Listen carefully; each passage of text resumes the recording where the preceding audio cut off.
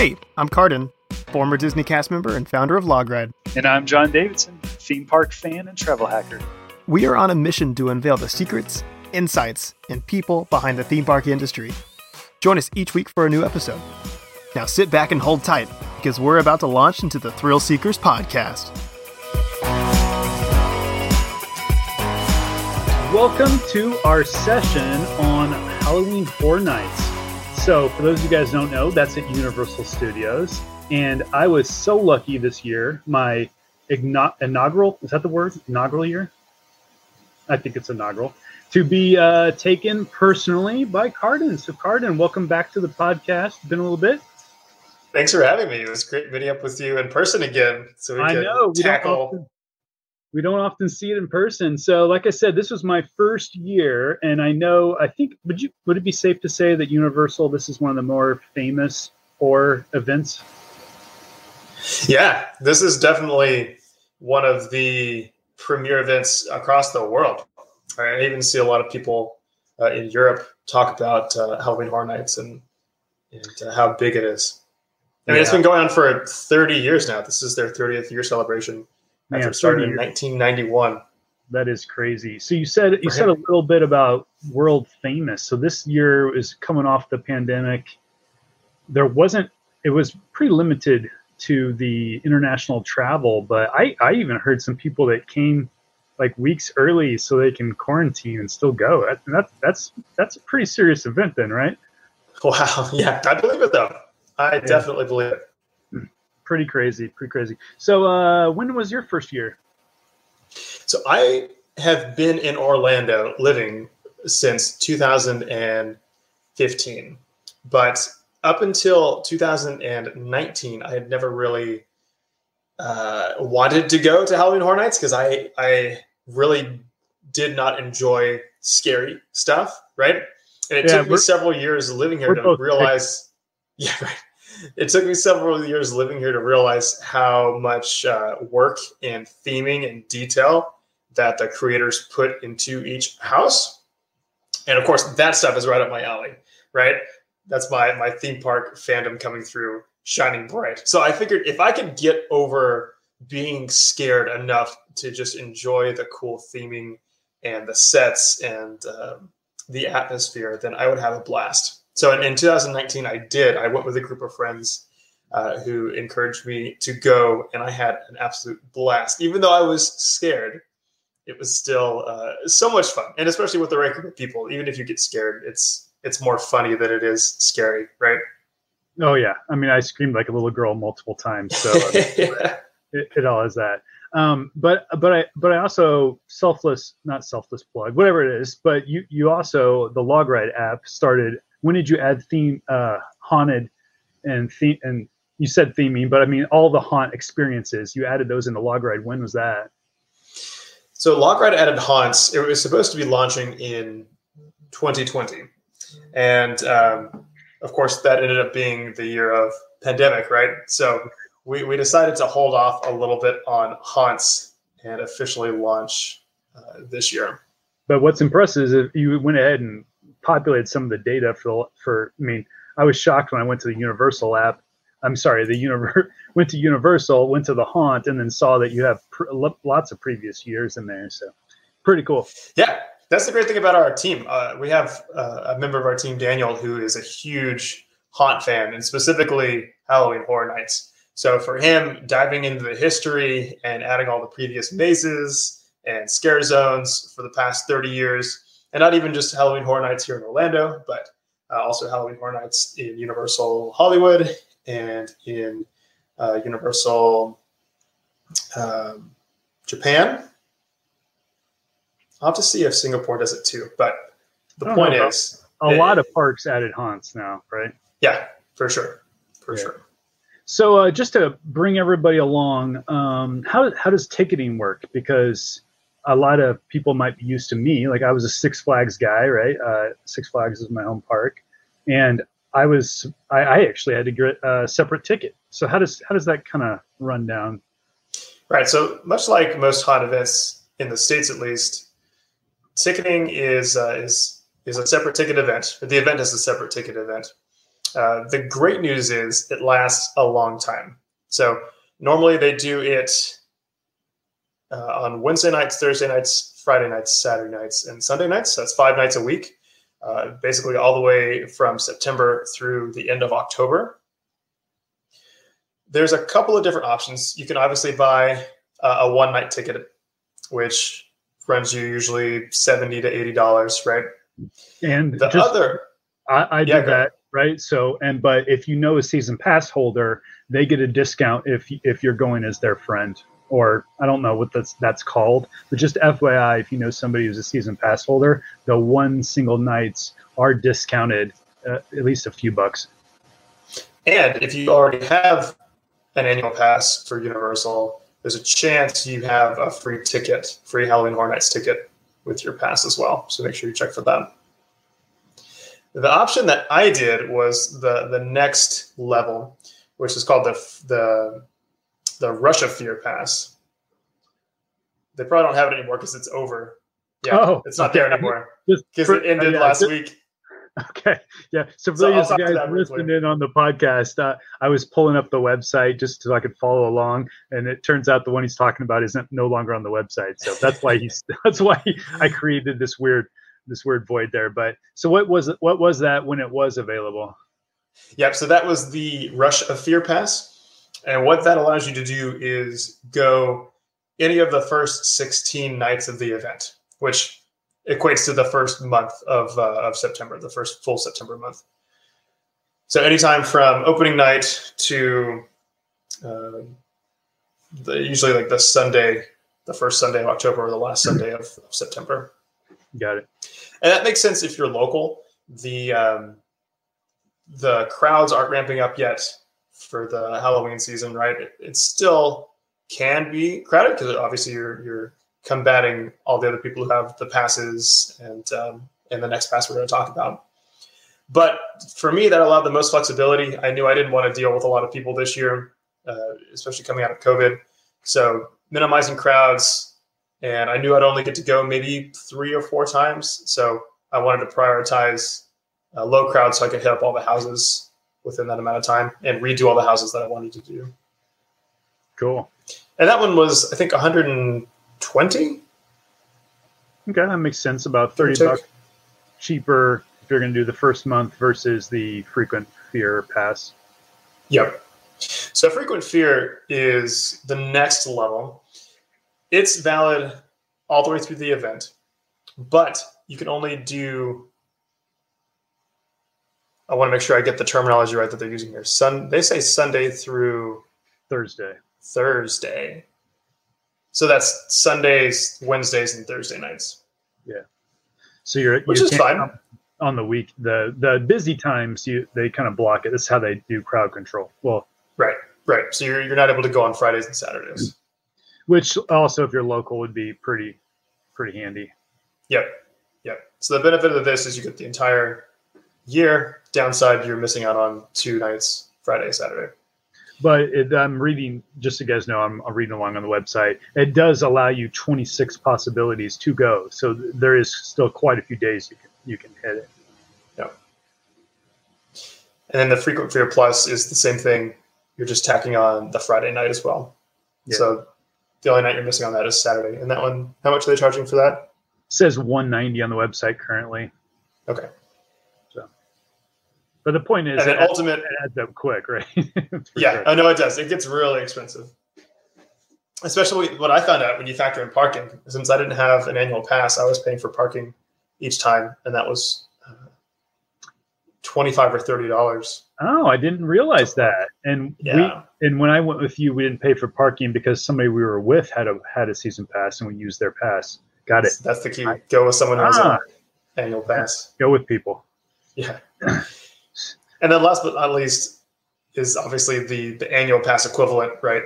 The season ticket for the event, the Ultimate Frequent Fear Pass, which is every single night throughout the entire event. Yeah. And then there's tons of upgrades, but we're not really going to go over the upgrades. I will mention one of them, though, actually. Oh, yeah, John. go ahead. Oh, so yeah. There are a couple of tours you can do that I think if you're a true horror fan or really enjoy this level of stuff. There's a tour called the RIP tour. Yeah, you just scrolled past it. Oh, I did? Yeah. I'm too fast on the scrolling. Yeah, right there. The private RIP tour, right there. So you get a private guide through some, if not all, the houses. I'll have to look. I think there's different packages. And what they do is they actually tell you bits about the houses, some behind-the-scenes details that you probably wouldn't get just walking through on your own or reading online. They also get you skipped to the front of the line, so you're never waiting. Yeah, there you go. And it looks like it's also $330 a person. Yeah. Oh, it's definitely not cheap. It's again VIP access, right? Oh, and that's additional to admission. It says separate event admission is required. Oh man, so you're paying $329 on top of the equivalent of what, $80 for the single night ticket. Whew. So you're looking at $400. But if you were literally flying in just for this event and this is your thing, I could definitely see having a personal guided tour. That would be pretty slick, especially if they're telling all the behind the scenes and everything. For sure. But when the other one I want to talk about real fast before we move on is they have a daytime behind the scenes tour. So this is something that I had considered when I was extremely chicken and didn't want to deal with the nighttime scares, where they actually will take you through some of the houses during the day where there's no scare actors, no effects, and you just get to walk through and appreciate the craft and the time and the hard work that went into making the houses and get some behind the scenes detail, more so from the creators about how the houses were created, maybe some design choice reasoning, a different experience than you would get with RIP tours. I think more focused on the creation and design versus the story segments as well. Yeah, and I also heard you might even be able to see some of them doing makeup, right? That was the one where as you tour through, you can even see some behind the scenes stuff. Oh, I didn't know that. Yeah, maybe. It definitely has some behind the scenes, but we would call that, what did you call that, lights on in the horror? Yeah, lights on walkthrough. Lights on walkthrough, yeah. Okay, cool. Yeah. Me coming from the outside, I was shocked at how much this event was going to cost, frankly. So me not knowing anything, my going in kind of, I don't know, thought process was, wow, this is crazy expensive. I wonder, but once I got there, man, to your point earlier, when you were talking about all the behind the scenes stuff, I was shocked at the sheer volume of time, thought, and characters that were involved in this event. And since your background is from your previous Disney experience, can you talk just a little bit more about that from your perspective? Because if I was shocked on my side, then you had to have a pretty cool kind of thought about that. Well, the crazy part to me is that very unsimilar to any other haunt event, they don't recycle houses, right? Every year, every scare zone, every house is completely new. And they'll keep costumes, especially this year as we're celebrating the 30th. There's some costumes from previous years that they were using, but all of the concepts and the houses in general are rebuilt. So thinking about that from a cost perspective, I can't imagine how much Universal pays to have a complete refresh every year. Yeah. And thinking about what that takes from a back-end support, right? Like you're having facilities that for this event are only being used for 2 months, but you have to have them marked off for pretty much the entire year for these sets to be torn down from the previous year and then rebuilt for the next year, right? I think we were talking to some people online and they were saying they happened to work for Universal, and they were saying the houses start construction in was it May? Oh, I don't remember. Right? I just remember being completely shocked. I remember it was a majority of the year. So that blows my mind. And I can't imagine from a from behind the scenes standpoint, how much effort and work goes into maintaining the costumes, maintaining the houses for 2 months. Because unlike a majority of performers, I mean, these characters are jumping around and lunging at people. I'm sure those costumes go through a lot of wear and tear pretty quick. Yeah, and they got to rotate the people in and out. How does the logistics of that work? And and the other thing that was kind of surprising to me is I didn't think about they have to get all these queue lines into these back areas and still not interfere with the day-to-day operations of the park. So sometimes you're going through what seems to be a sea of temporary walls just to get to some of these events, which I never thought about somebody had to actually plan all that out, right? That's a good point. Yeah. It was like that one time, I think it was one of our first houses where we're walking under the Rip Ride rocket coaster. Yeah. Right. And there's no netting or anything. You're just kind of sitting there. You can kind of touch the supports and walk around. Cool. You're like, this isn't normal. People aren't usually allowed back here. But you're right. Yeah. There's this entire infrastructure you have to implement. And it can't impact normal day-to-day operations. Like you said, it has to just be there for the night, but still operate just as efficiently. Yeah. So let's talk just in general. If you happen to have been we always say Universal, but I was a little even confused that it's at the island that I was in Islands of Adventure, but it's actually in the other park. And then from a perspective of quite a few of the rides, I mean, they still are running rides during the event. Like you mentioned the coaster, and we walking under it. I mean, that's why it was operating, and it operated until like midnight or 1 a.m. or something. Yeah, that's the great thing about this event. Like, if you don't like the scary stuff, or if you need a break, all of the major e-ticket attractions are usually open for a majority of the evening. Except I was really disappointed not to do Fast and Furious. But no, it was open. We just didn't make it in time before it shut down. I'm looking at the list, so it's no longer on the website as an open ride. Oh, interesting. But we did do Men in Black. We did not get to the Harry Potter escape. We did Mummy. We did Transformers. We got in line for Rip Ride Rocket, but we did not get to ride it because it went down right at the end of the night. And then we did one more. What was it? Simpsons. Simpsons, yes, the Simpsons ride. So it's surprising though, and to be fair, the rides were pretty much a walk-on. Yeah, that was the best part because everyone was in the lines for the attraction. Did you expect us to ride normal rides, or did you think it was just going to be all houses and scare zones? I thought if I was going to ride a normal ride that I would have to break away from you guys and then come back. I was expecting, I knew there was a few rides that I wanted to ride because I've never been into the park in a long time. But I was pleasantly surprised that because there a walk on like the Simpsons, we were going from point A to point B and we just walked right on the ride because there was no way, and walked right off the ride. So it was like we just hit them kind of as we were walking by. And that turned out to be pretty awesome. And the Harry Potter, although we didn't get to ride the actual ride, we did get to go into what's it called? The Diagon Alley. And that was weird with no people. There's like 2 or 3 people or 2 or 3 couples in there. So I've never seen that with nobody in it. Before we dive into the map, I really want to talk about your expectations going into this. You mentioned the price and how you thought the price was a little heavy before you figured out what the event was and what was involved. But what were you imagining as far as like number of things to do or quality coming in, since you've only had a kind of experience with local haunts and Six Flags before?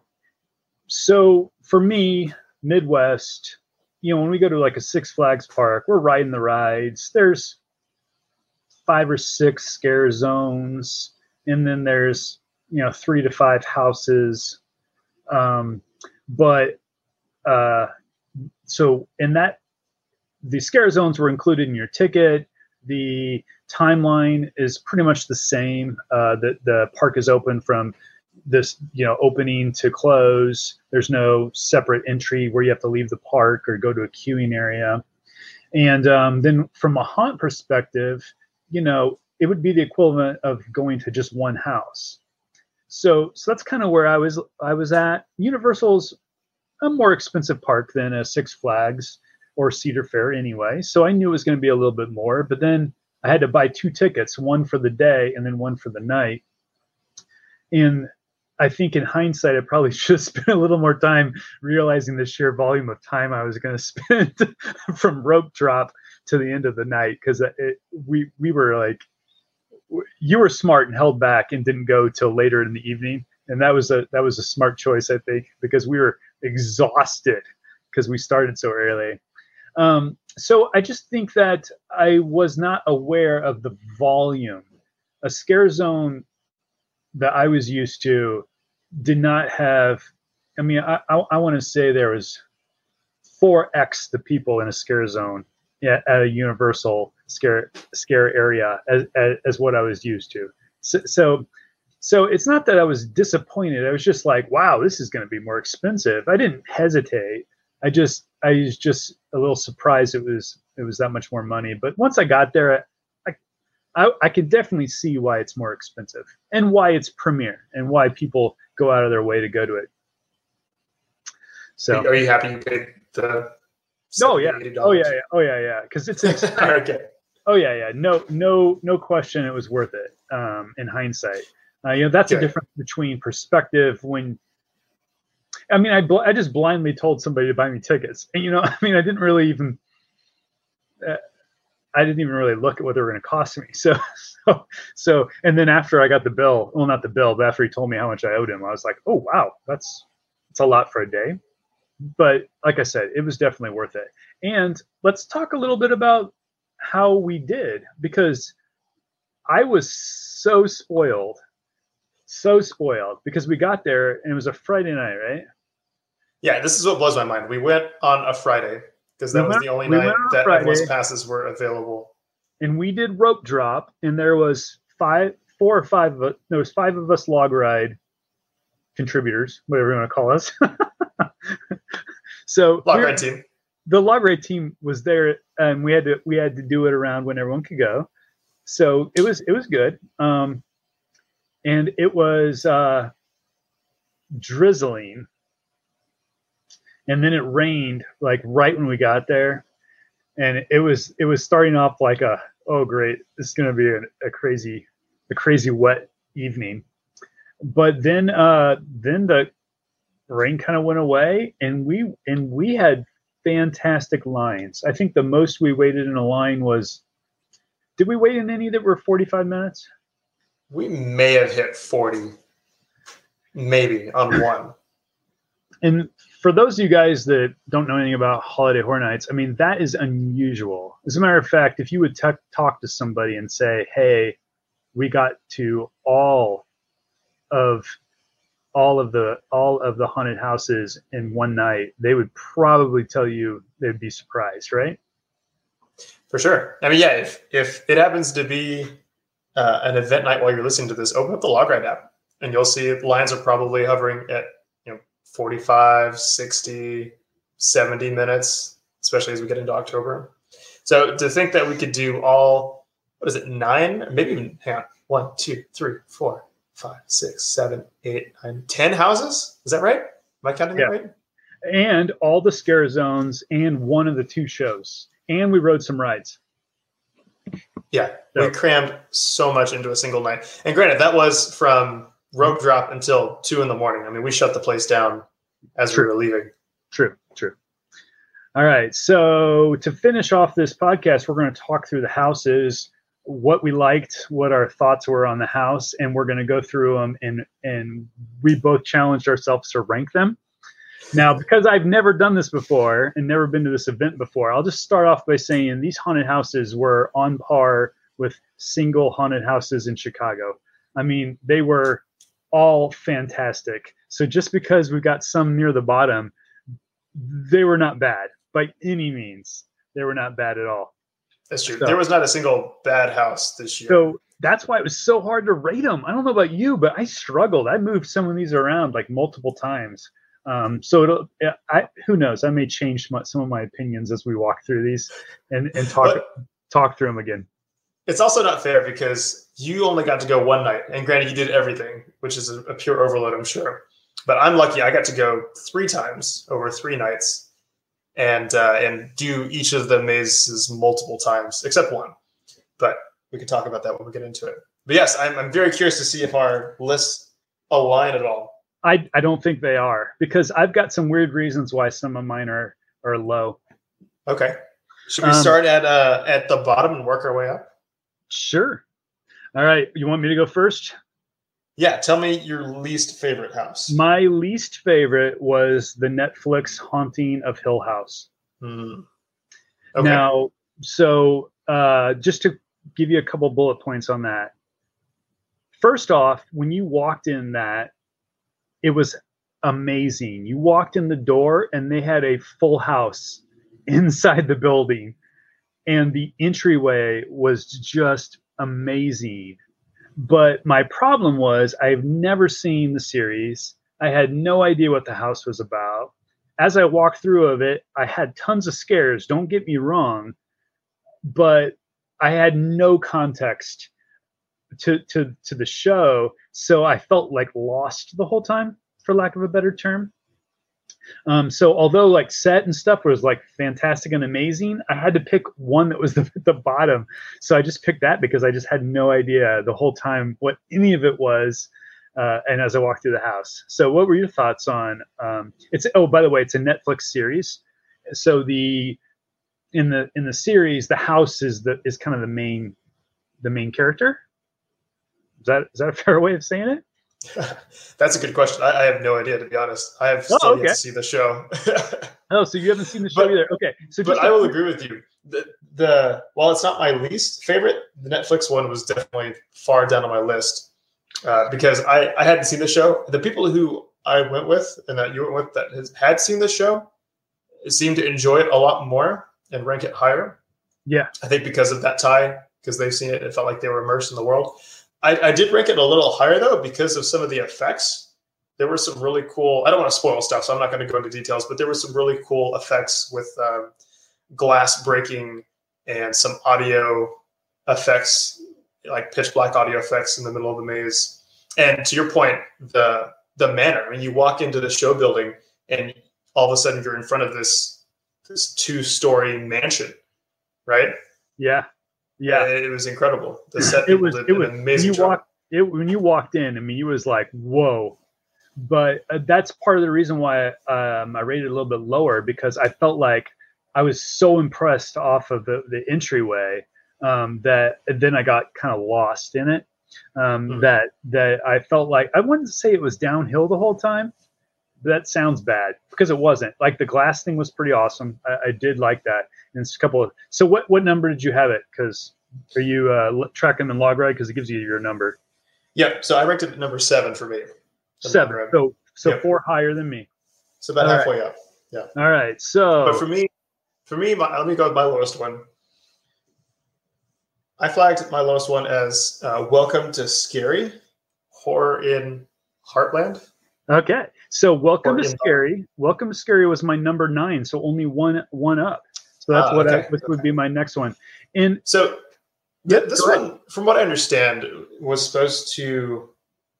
Well, I guess let me say this: the house itself is based on a town called Cary, Ohio, which in the Halloween Horror Nights lore is a prominent town where a bunch of spooky things happen, right? So I think what Universal was going for was harkening back to some of the old mazes that reference Cary, Ohio, and bringing some of those aspects into this new one, and you're kind of walking through some of the pieces of that. I don't know that piece of the lore as well, so I'm sure some fans would get a lot out of this, but I just didn't understand a lot going through it. And there were a lot of, I thought I didn't get scared very much, and maybe I only did it once, and you only did it once too. So there's a good chance we may have missed a bunch of the good scares, but it just didn't do it for me. Yeah. And I think I think the only reason I put it a little bit higher is there was a couple of really cool monsters in there. Um, but and I think I did get more jump scares. I think that's the other thing. Just kind of a side note is I got really lucky on almost all of the houses that I got a majority. Sometimes if you're walking through it, you see the person in front of you get the scare, or the person behind you get the scare, but you don't get the scare. And I know it sounds really weird to say, but if it's the person in front of you, then you can be as surprised as them sometimes. But if it happens right behind you, sometimes you kind of missed it. Is that a good way of saying it? Yep, that's fair. That's So I think that I can understand why you said that. So is it my turn now? So for me, my bottom was the Haunting of Hill House, then Scary, and then for me it was Texas Chainsaw. Me too. Nice job. I thought we wouldn't align at all. Wow, nice high five, virtual high fives here. So that's great. All right, talk about Chainsaw. It's not that it was bad. As a matter of fact, the coolest thing I liked about that is you went through, I don't know, a third of it maybe, and you came to an opening, and it was almost like like a motel or hotel kind of. They had like a grill, and they had like this. You kind of opened up into like a piece of the motel and stuff, and I think that was really cool. But I can only handle so many chainsaws, and it was all chainsaw. So I don't want to call it a one-trick pony, but I kind of got tired of the chainsaws by the end of it. Yeah, that's fair. And I agree with you. The sets were beautiful, and I know they had some smells in there which were interesting. But this is another one where I'm not very familiar with the Texas Chainsaw brand. So I don't have that emotional connection with Leatherface and all that. Yeah. I think that kind of aligns with me too. Wow, I can't believe so far we're so close. I really thought we'd be way off. All right, so what's your next? You're up next. So my number 7 was the Netflix Haunting of Hill House. So you'll have to tell me what your number 7 was. My number 7 was Case Files. Mm-hmm. I struggled. This is where it started to get really hard for me. So Case Files, if I slow down, Case Files was is just basically, like stepping back into the to the 40s, and there, and each sequence of events was separate events that he was looking into to research, and then they all kind of came alive. So it felt like it was cool, and a lot of the monsters were cool, and a lot of the scares were there. But to me, it was like, we're just going to throw together all these different monsters, and we'll just throw them into a house together. It kind of, I wouldn't say there wasn't it wasn't. It just didn't lead you down a story or anything. It was just, here's the next monster, and kind of that's how it kind of felt to me. I don't know, what you think? Yeah, so I can see that coming from someone who doesn't know the history. And even for me, it was difficult to follow. It took me and another friend a couple of walkthroughs and a lot of internet research to really figure out what was happening through the story. Okay, so I rented pretty... So you said you were thinking the same thing as me the first time you went through it. Is that what you said? Yep. It was hard to follow the story. I'll give you a quick overview of the story, but I like you ranked it pretty low. I actually put it at number 9. I don't know if it deserved that low now that I look back at it, but it was pretty far just for the confusing concept of how to get to the story, right? So I think the idea, at least from what I understand, is that you're following an investigator who is almost retracing the footprints of a paranormal investigator, right? Mm-hmm. And as the guy you're following walks through the stories of this investigator, he's picking up different items that he thinks are significant in order to unlock some major event at the end. Long story short, he ends up unlocking a portal directly to hell, which we all know is probably a bad thing, right? And that's kind of the gist of the story. There are some really cool sets. I mean, it's kind of like a 1940s, 50s feel. Like there's like gangster, back alley, like risque club scene, right? When you're in like a a burlesque style club at the end, which is kind of interesting. But yeah, I think it was mediocre maze. I think it's a little cooler if you really have a handle on the Halloween Horror Nights lore. But besides that, I feel like probably wouldn't understand it. But granted, it had usually one of the longest lines of the night when we were over there. Yeah, I mean, it was. Don't get me wrong, man. A lot of these were super popular, which is why I think there's just different houses for different people, and why it was kind of interesting to have this podcast so we can talk about your perspective versus my perspective. So what did you have for number? What are we at? 5 now? Right at the middle. So let me start with my number 6. Let me just knock off number 6 and number 5, because number 6 was one called Revenge of the Tooth Fairy. Oh. Which is an original one, again, by Universal. This one actually premiered last year when they did their short run of Halloween Horror Nights, where they only opened up 3 mazes during 2020. But this one, the idea is there's a child who loses his first tooth, and he's visited by the Tooth Fairy, but he doesn't want to give up his tooth. He wants to keep it. And according to the story, if you don't give your tooth to the Tooth Fairy, you are cursed to become a monster, and all these evil creatures start attacking the house and ripping people's teeth out and destroying the manor, and eventually this kid turns into the aforementioned monster. So what I think is hilarious about this house is personal story. While we were in line, John, you got a text message from your wife, right? Yeah. Can you tell this story? Okay, so we're in line for the Tooth Fairy, and I get a text message and it's got a picture, and the picture is a single tooth. So it turns out my son literally lost a tooth while I was in the line for the show. So I immediately replied and said, please make sure the Tooth Fairy takes his tooth. Right. Talk about foreshadowing. Wow. It was just so funny. Crazy. But you don't know where I have this ranked yet. I don't know. I want to know. Where did you rank Revenge? Number 2. Really? You liked it that much? All right. Tell me why. All right. So obviously the personal connection of being in line, but after that, when you walked in, it was like deep, like you're walking through thick robes, and you go through almost like a portal into a book. So they've got the Tooth Fairy, and then there's a Tooth Fairy book, and then you walk through this thin kind of big thick lined curtain area, and you were opened up into a pop-up book.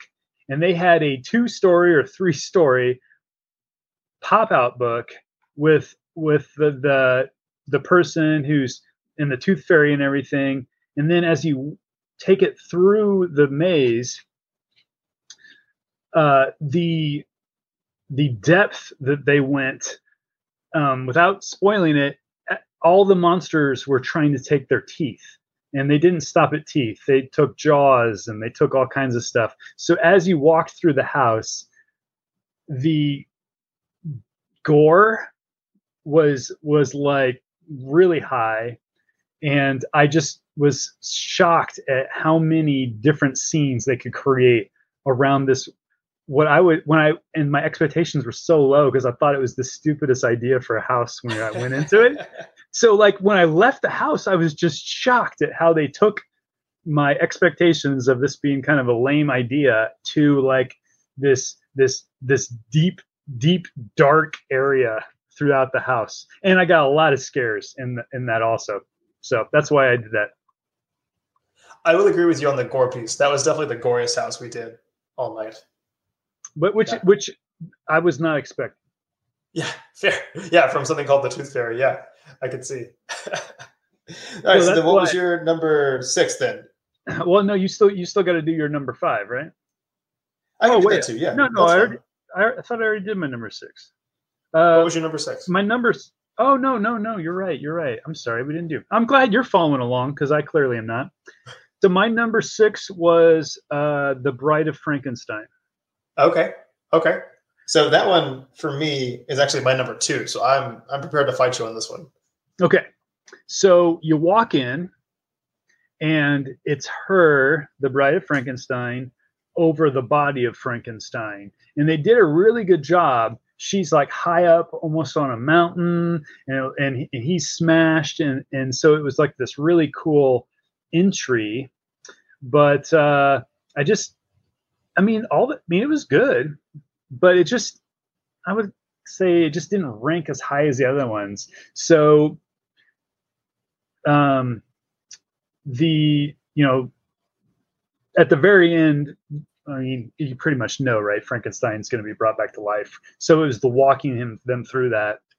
And I don't know. It just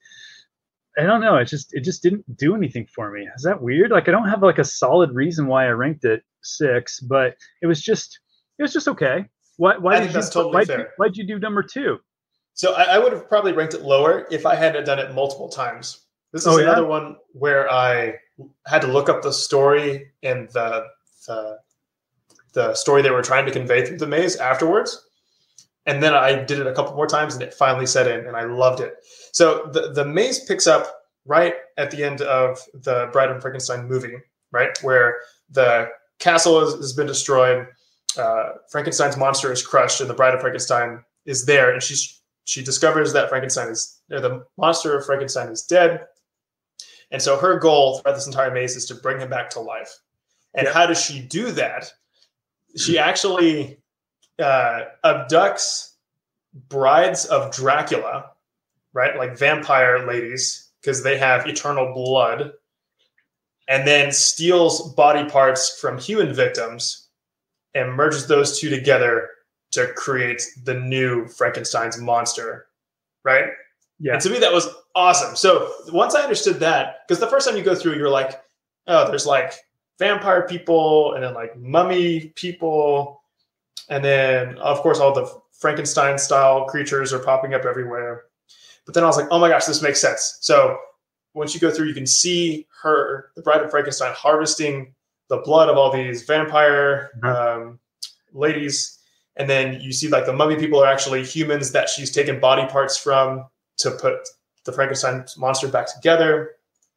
I don't know. I just thought it was so fun after I got that. I was like, oh, it makes sense. It was the first one where I could actually follow the story all the way through until the very end when, obviously, surprise, Frankenstein's monster gets brought back to life. And I think the brought back to life was awesome.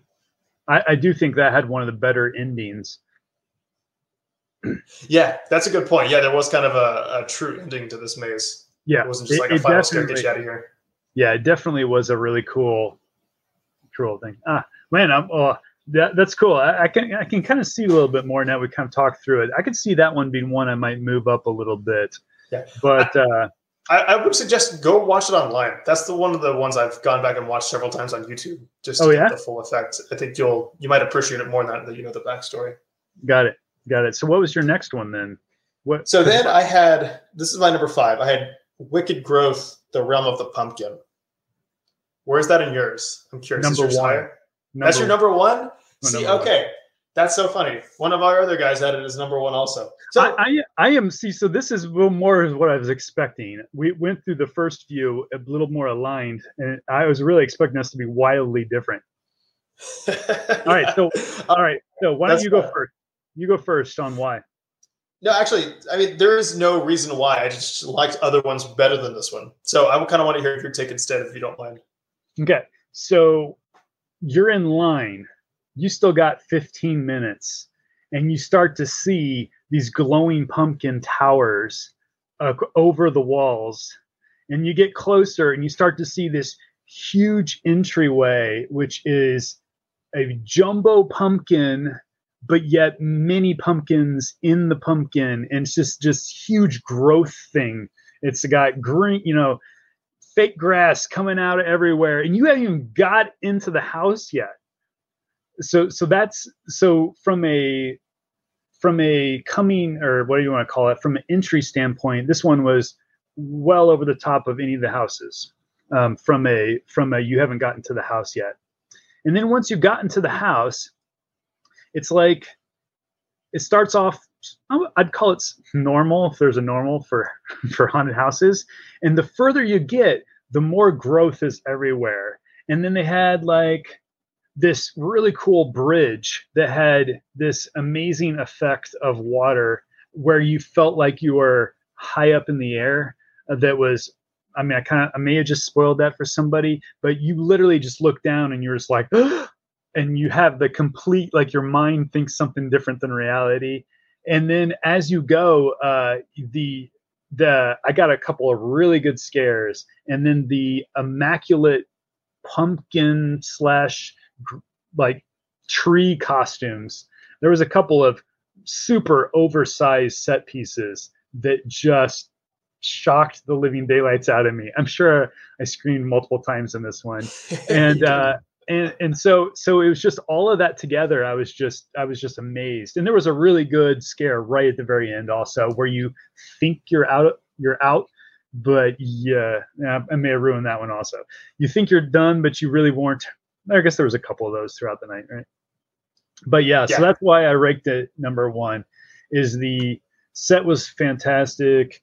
All the scare actors were so unusual, and then just the, it was like the whole place was alive near the very end of it with effects.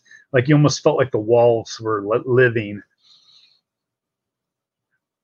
All right, I see that. You may have convinced me to move it up my list. It is a cool maze. So let me give just a quick detail of the background. So this is another original maze by Universal, and I read a story about the creation piece, and they were talking about how this is supposed to harken back to more like classic, how we think Halloween tradition type things. So you have witches and creatures like that. But the idea is these witches are conjuring a creature called the Pumpkin Lord.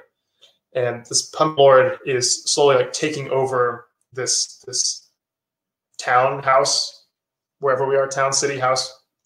And so as you're walking through the maze, you start out in this house, and there's these like thin little vines that are kind of creeping through everywhere. And as you progress, the vines get thicker and thicker and thicker until you reach the climax where you enter into this pumpkin sanctuary and are eventually faced directly with this creature known as the Pumpkin Lord. And that was cool. You're right. Some of the big set pieces were just amazing. The other cool thing I want to point out, though, is in the media article I read that was from the Universal blog, they talked about how this maze has been really popular this year, right? So you're not the only one who thinks it's really cool. And they kind of hinted at the idea that maybe this concept might return in future years. So maybe this year isn't the last time we'll see the Pumpkin Lord or his witch minions. Well, the vines almost felt like they had blood beating in them. I mean, they were pulsating. Yes. And I don't know how they did that, either through air or something. But I don't know. Like you said, when you got, the closer you got, man. Yeah, that was a cool one. Okay. I might move that up a little bit because I had it kind of low. So my next one was actually Puppet Theater. This is my number 4. This one, another original maze.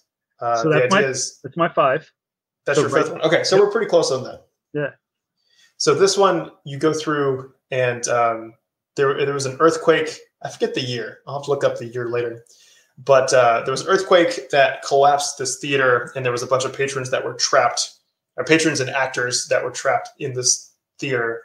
And you're coming to this theater a year later. So these people have been stuck inside this decrepit, collapsed theater, and now you're making your way through. And of course, I'm sure there's some people have become unhinged, right? Wouldn't you if you were locked in a rundown theater for a year, John? For sure. And I don't want to stop you, but this one also had another really kind of cool entry, because it's like you're coming to the back of a busted up theater, and they made a hole in the wall that made you feel like you were entering into the back of the theater. It was pretty amazing how they made it so realistic. Like we literally, like somebody busted a wall, like somebody busted a door out of the back of the theater. I mean, concrete blocks looked like they had been thrown to the side and broken open, and fake rebar hanging around. I mean, it was a really cool entry also. Yeah, I think this tops my favorite facade because you're right. You get this, you could tell this theater was in an earthquake. Like everything's all collapsed and rotted. And you're right. The entry was so cool because it's just the side of the building and there's just a broken, busted hole. Like the fire department just tried to ram a rammer through it, right? Just to get people out. Yeah. That's awesome. One of those rammers. Yeah. I can't say I remember too much from the maze. Now that I think about it, there's a couple of things I remember, but I just remember there were some big sets that I was always in awe of and some really creative scares. Yes, that's where I was going to go. The creative scares. What was your favorite creative scare in this one? I don't know if I want to ruin it because it was so good. I'm going to ruin mine. So if you'd like to, okay, spoiler alert. Skip ahead, 30 seconds if you don't want to hear it. So what was yours? Okay, so mine was you're walking through the backstage area, like where actors get ready, and there are these mirrors. Right? Think of like you have a little vanity and you have a mirror, and then there's like these kind of popcorn lights that are around the edge of the mirror. And you're walking through, and there's a series of like 3 on each side. And as you walk past the very last one, they've done some sort of effect where it looks like it's a mirror, but all of a sudden a person lunges out of the mirror, right? Like full force, full body, and swipes at you. That one got me. Probably the best scare I had throughout the entire event out of all the 3 nights. Yeah. Is that similar to what yours was? That one was, and the other one that they had in here is the walls looked like wallpaper or something, but they were really fabric, and they had puppets hanging behind them that you couldn't see. And then they popped the lights on and you could see through the walls, and there was these creepy puppets like right next to you. I mean, like they were on top of you almost. And but those two, definitely that mirror thing was amazing. And they had one more that surprised me, but I was trying to remember what it was. It was either like a false wall where the puppet slid out or dropped from the ceiling. I can't remember, but there was one other scare that really got me in this. So, but yeah, I totally am right there with you, man. That was nice. Cool. Definitely one to remember. I think that one's going to go down in some Hornet history. All right, man. So far, we're really good. I'm surprised. Yeah, not too bad. I'm surprised we're leveling up. So I think we're kind of in our top 3. I know you've already done your number 2. I've done my top 2. My number 1 was the Pumpkin Wicked Growth, and my second one was Revenge of the Tooth Fairy. Okay, so my number 3 was the Halloween Horror Nights Icons Captured. And I'm assuming this ranked a little lower on your list. That was my 4. Okay. Okay. I'm surprised that was as high as yours. I didn't think you would like that one as much. I knew enough that I thought it was cool. I mean, the set pieces and stuff were kind of lackluster because they all had to pick a theme from a previous year, which I didn't know anything about. So as I walked through it, I wouldn't say I was confused, but I definitely appreciated it because I knew I was going through the different years. And then I loved how at the end it varied. And at the very end, there was somebody sitting on the throne, and they just rotated who was the icon of the particular time we went through. So I think the concept is why it ranked a little bit higher for me. What about you? I will agree with you. I think for me, it was some of the nostalgia piece, or like the fandom, right? Because over the past couple of years, I've tried to delve a little deeper into the lore. So I appreciated all the characters, but I didn't think about the sets. You were right, though. I think they focused majority on the characters and not a lot on the set pieces, right? So I don't remember there being like a lot of huge elaborate stuff. No, I mean they weren't bad, but you just kind of knew it was icons. And you really concentrated on each of the people. So it was more, it wasn't about the sets. It was about the people. Mm. But I just really liked the concept of it, which is why I ranked it higher, I think, than some of the other ones. But it was cool. Do we know, is there any rhyme or reason to who was at the end? As far as who's on the throne at the end? Yeah, who's on the throne? Yeah. I think they just rotate. So every time I went, I saw somebody different. We had Jack one time. I think when we went through the first night when I went through, we had Jack. Yeah, the first night I went through, we had the director, and then the third night I went through, we had Chance. So I think I'm sure they have some kind of rotation schedule, but it is, I feel like, kind of a toss-up when you go through. Who's on break? Or who's got 15 minutes? No, yeah.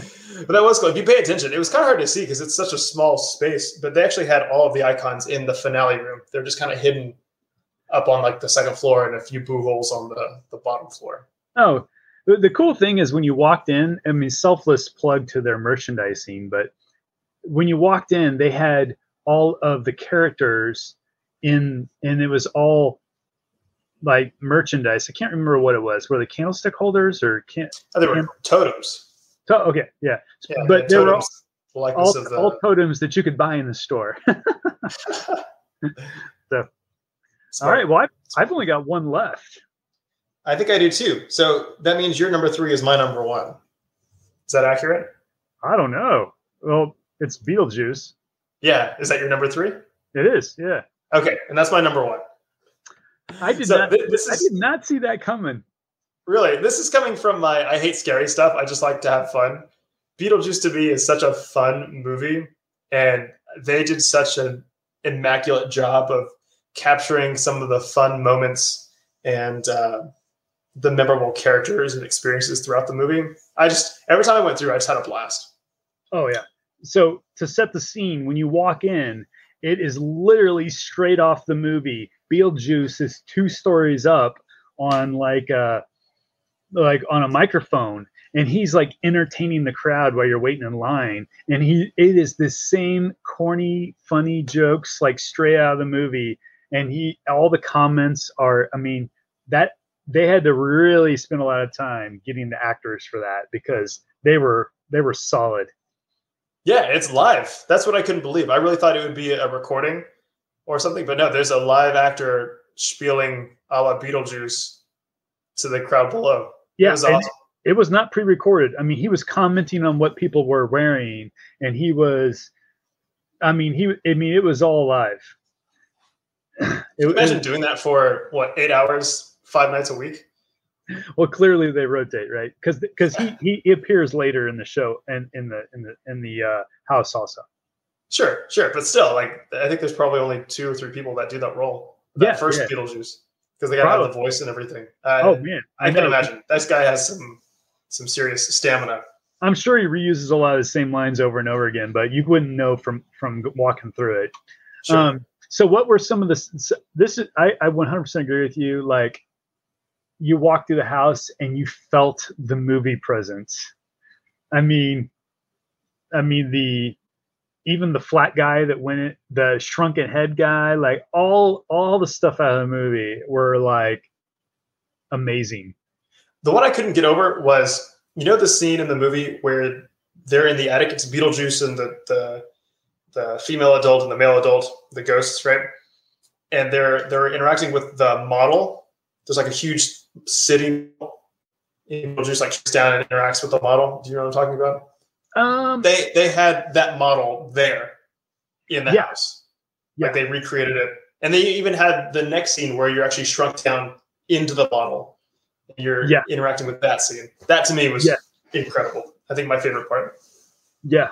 And then they I can't remember. Was it the Big Fly or did they have the Big Baby Ruth? Or not Baby Ruth, but whatever it was when you were small in the model, the jump scare was like the huge fly.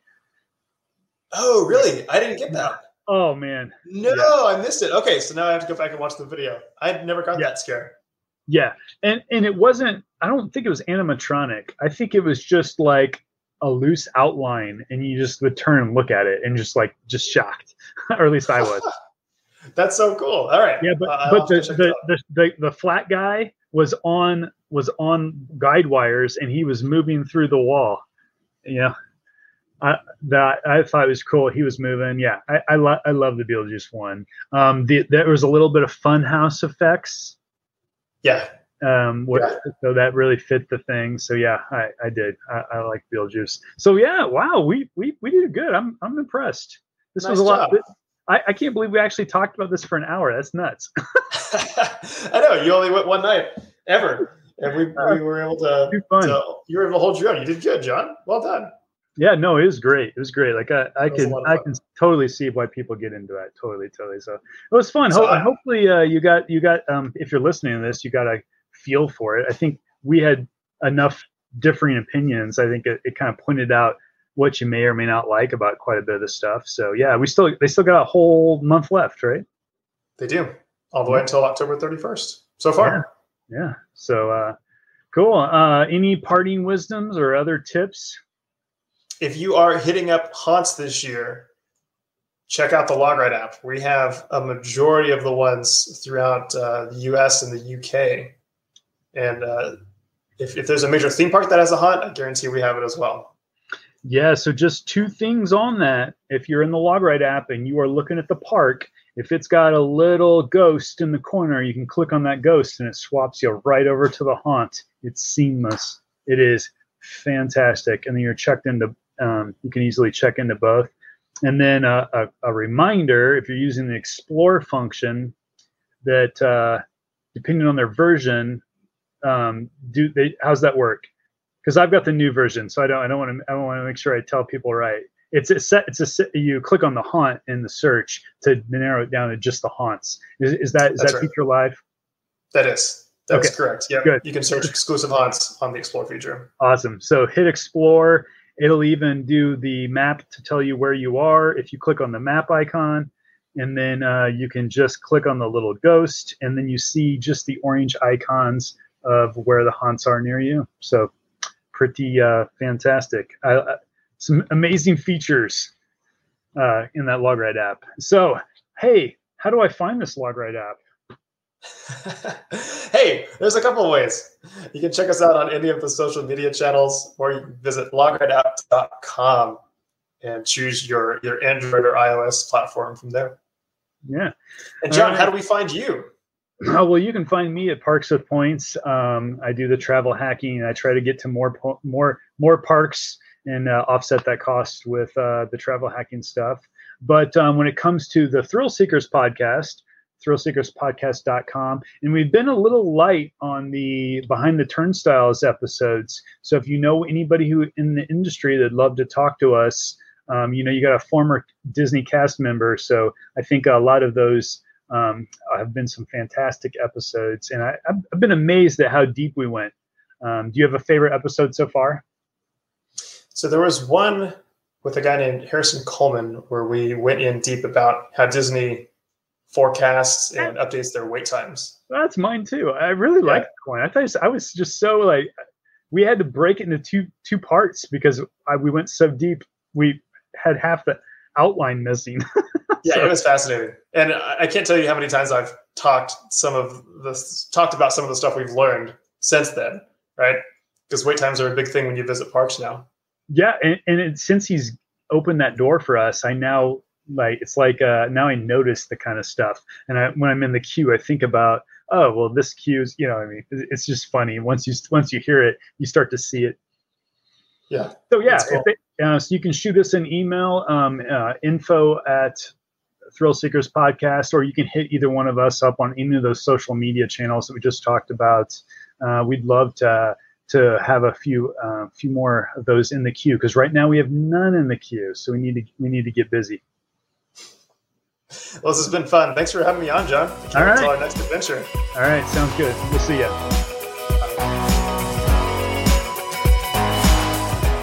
Join us each week for more Thrill Seekers podcasts, and check us out on the web at thrillseekerspodcast.com.